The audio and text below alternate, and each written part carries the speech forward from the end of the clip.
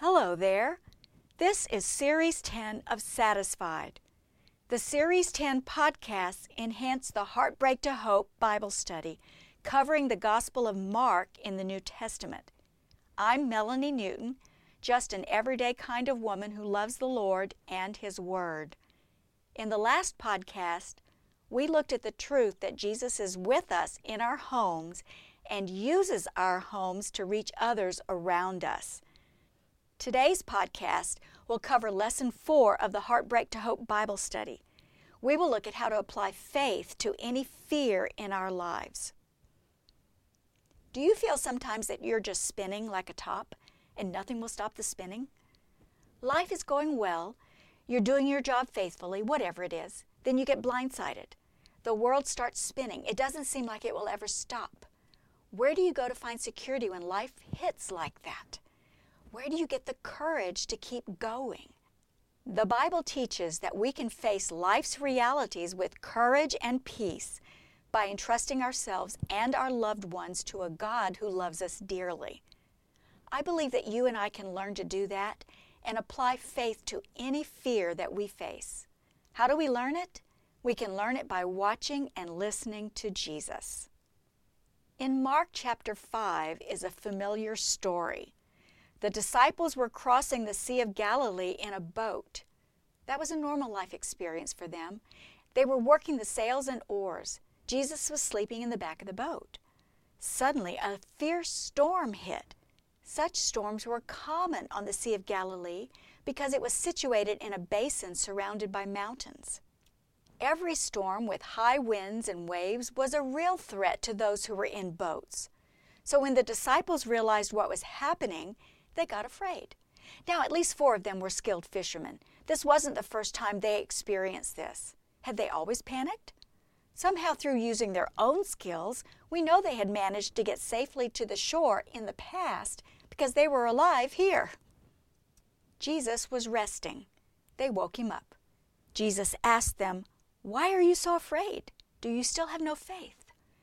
Basically, he asked, "Why are you cringing in fear? You know who I am. I am with you. I said we were going to the other side. Why didn't you believe me?" All you could see were your own weaknesses, not God's strength to get you through it. Do you recognize that in your life? Storms of life hit every day to even the most faithful Christians. As I am recording this podcast, our world is going through the coronavirus pandemic of 2020. Most of us are sheltering in place for weeks to stay away from the danger. This pandemic is not our fault, just like that storm was not the disciples' fault. It was part of life for them. Every one of us must deal with disappointments, problems, and tragedies in life. Was there real danger for them? Yes. Is there real danger for us today? Yes. Fear is a normal human emotion designed by God to alert us to the presence of danger so that we will take action against it. We are supposed to act on it by either fleeing from the danger or facing it head on.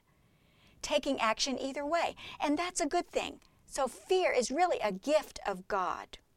Where I get into trouble is when I let my imagination run wild, give in to despair, and doubt God's goodness. Do you ever do that? Well, that's what happened to the disciples in the boat with Jesus. They told Jesus, "Don't you care if we drown?" Isn't that often our emotion when trouble hits? "God, don't you care?" That pessimism comes from our view of trouble. We can have 2 views. The first view is the pagan, non-biblical view of trouble. It's the world's view. It says that when things go well, the gods are happy with us. When things go wrong, the gods are angry with us.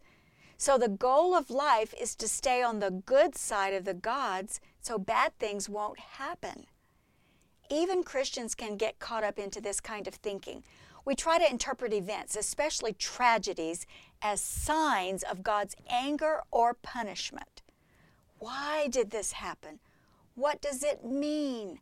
What is God trying to tell me? Or we say this, if I'm a good Christian, I have enough faith, or I'm spiritual enough, I can expect from God personal peace, prosperity, and health. Bad things won't happen to me. But look at the disciples. Now that they were with Jesus, what do you think was their expectation? No more storms on the Sea of Galilee? That's like expecting no more hailstorms in North Texas or no more hurricanes along the Gulf Coast. Not going to happen.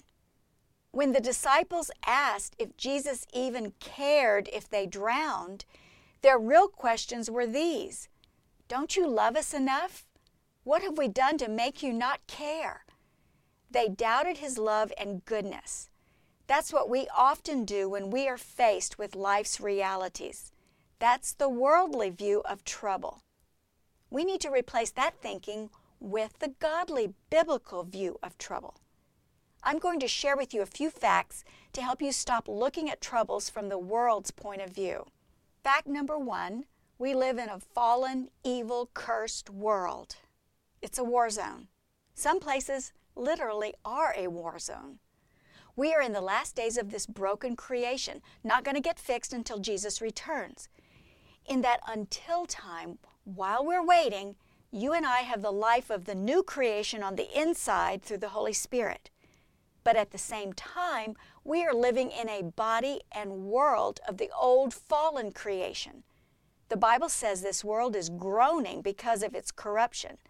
Some of our troubles are from that. Illnesses, debilitating injuries, earthquakes, tornadoes, other natural disasters. Fact number 1, we live in a corrupted world. Fact number 2, God has chosen from the beginning to give all humans the freedom to act. Some trouble comes from our own idiotic behavior. We make bad decisions, then have to deal with the consequences. I've been there. They may be hard, but God lets us experience consequences to show us why we need Him more and how ugly our sin really is. Sometimes we must live through the consequences of someone else's bad decisions through no fault of our own. I know listening to me now are victims of theft, rape, childhood abuse, rejection by a spouse, or very painful things others have done to you. That's when we're tempted to ask the questions, why does God let people do evil? Why doesn't He stop it if He's capable of doing that? The true answer is that He does stop evil all the time. God's Spirit stops more evil on this earth than we will ever know. Every day He is stopping evil. He's called the restrainer of evil in 2 Thessalonians. Would you like to know what this world will look like when the Holy Spirit is no longer restraining evil? Go and read Revelation chapters 5 through 19. We aren't there yet, so we know He's restraining it. But He doesn't stop all evil now because that would mean taking away all human freedom. Do you want that? The thing that the Bible teaches is that God takes our freedom and responsibility far more seriously than we do. That's a gift He gave us. Humans demand their freedom to do what they want to do. Then when something bad happens, they blame God for letting it happen. It's illogical, isn't it? We don't have to have an answer for all bad things happening. In this world, all may not turn out well, no matter how hard we try to fix it. But when we are with Christ, we will have the whole story. Fact number 2, God has given all humans the freedom to act. Fact number 3, we have an enemy named Satan who is real and has influence on our natural world and the people in it. The devil entices people to rebel against God, and he can cause bad things to happen. Fact number 3, we have an enemy. Fact number 4, our God is great and powerful and will one day fix this broken world. Yay! That is a promise to us. It will happen in our future. In the meantime, problems and troubles in life are normal, not abnormal. Jesus told that to us in John chapter 16. We should expect trouble. People in the past may have understood better that trouble was a part of life. Today's generation is surprised by it. And women in general have a problem with this. We are created with a need for security and stability, so we aim to control our environment to create that security for us and for those we love. Our Western way of thinking is that we can fix it, whatever it is. When we cannot fix it, we panic. And fear can bring out the worst in us, especially in our uncertain world filled with the threat of terrorism and germs. But friends, control is an illusion. We can only control our own behavior and thinking. So stop that bad thinking that God is mad at you when trouble hits and start thinking with a biblical mind. God is good, and in His goodness, He allows some not so good things into our lives.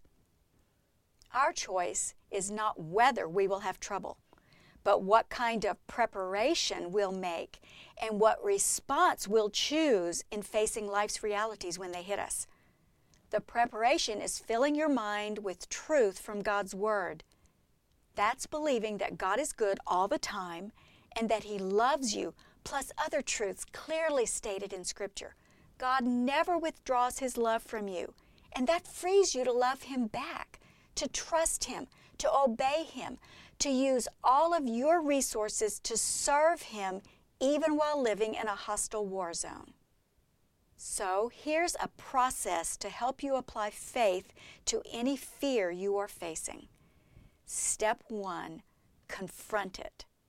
What fears do you have right now? Think about them, the worst ones, the real ones, and the imaginary ones. Confront it. Step 2, ask about each one, what is my worst case scenario? Consider just one of those fears. What is the worst that could happen? Now think realistically. What is reasonable, not everything that is possible? Step 3, consider this. If the worst I can imagine happens, could I handle it through the presence and power of Jesus Christ? As a believer, you have the power of the one who created the universe living inside of you. Can He help you get through anything? Yes. Step 4, remember these 4 truths and speak them to yourself. Truth 1, God loves you. You are part of the world that God loves. As a believer in Jesus, the Father pours out His love into your heart through His Spirit so you can experience His love. God loves you. Truth 2, God knows what is going on in your life. God is everywhere and knows everything. If He doesn't, then He isn't really God. He knows your needs and how best to meet those needs. God knows what is going on in your life. Truth number 3, God can do something about it, whatever it is. Our God is all-powerful. He's capable of doing anything He chooses to do that is in agreement with His character and His purpose. God can do something about it. Truth number 4, you can trust His goodness in whatever He chooses to do. The Bible says that God is good and what He does is good. You can make the choice to trust God and bank on His goodness. So remember those 4 truths. God loves you. He knows what is going on in your life. He can do something about it, and you can trust His goodness in whatever He chooses to do. Step number 5, pray. Prayer is simply talking to God about anything and everything. Thank the Lord for His presence and His goodness. Ask Him for the courage and peace to ride out the storm. Where the Bible is clear, you can claim God's promises by faith. Anytime, you can ask for deliverance and protection. But you cannot hold God to promises He hasn't made, such as immunity from natural calamities, illness, and troubles. Step number 6, live life securely in Him. Take common sense precautions. Be wise in the world. Trust God to show you what to do and to give you strength when you are weak. Dear friends, God may not choose to rescue you from everything that is threatening you. Right thinking may not make the trouble go away or make life easy again, but you will be better able to walk forward with the courage and peace to face whatever hits. And you can choose to apply faith to any fear. Let Jesus satisfy your heart with hope, healing, and love as you get to know Him and trust Him more each day. Until next time, I'm Melanie Newton, and this is Series 10 of Satisfied.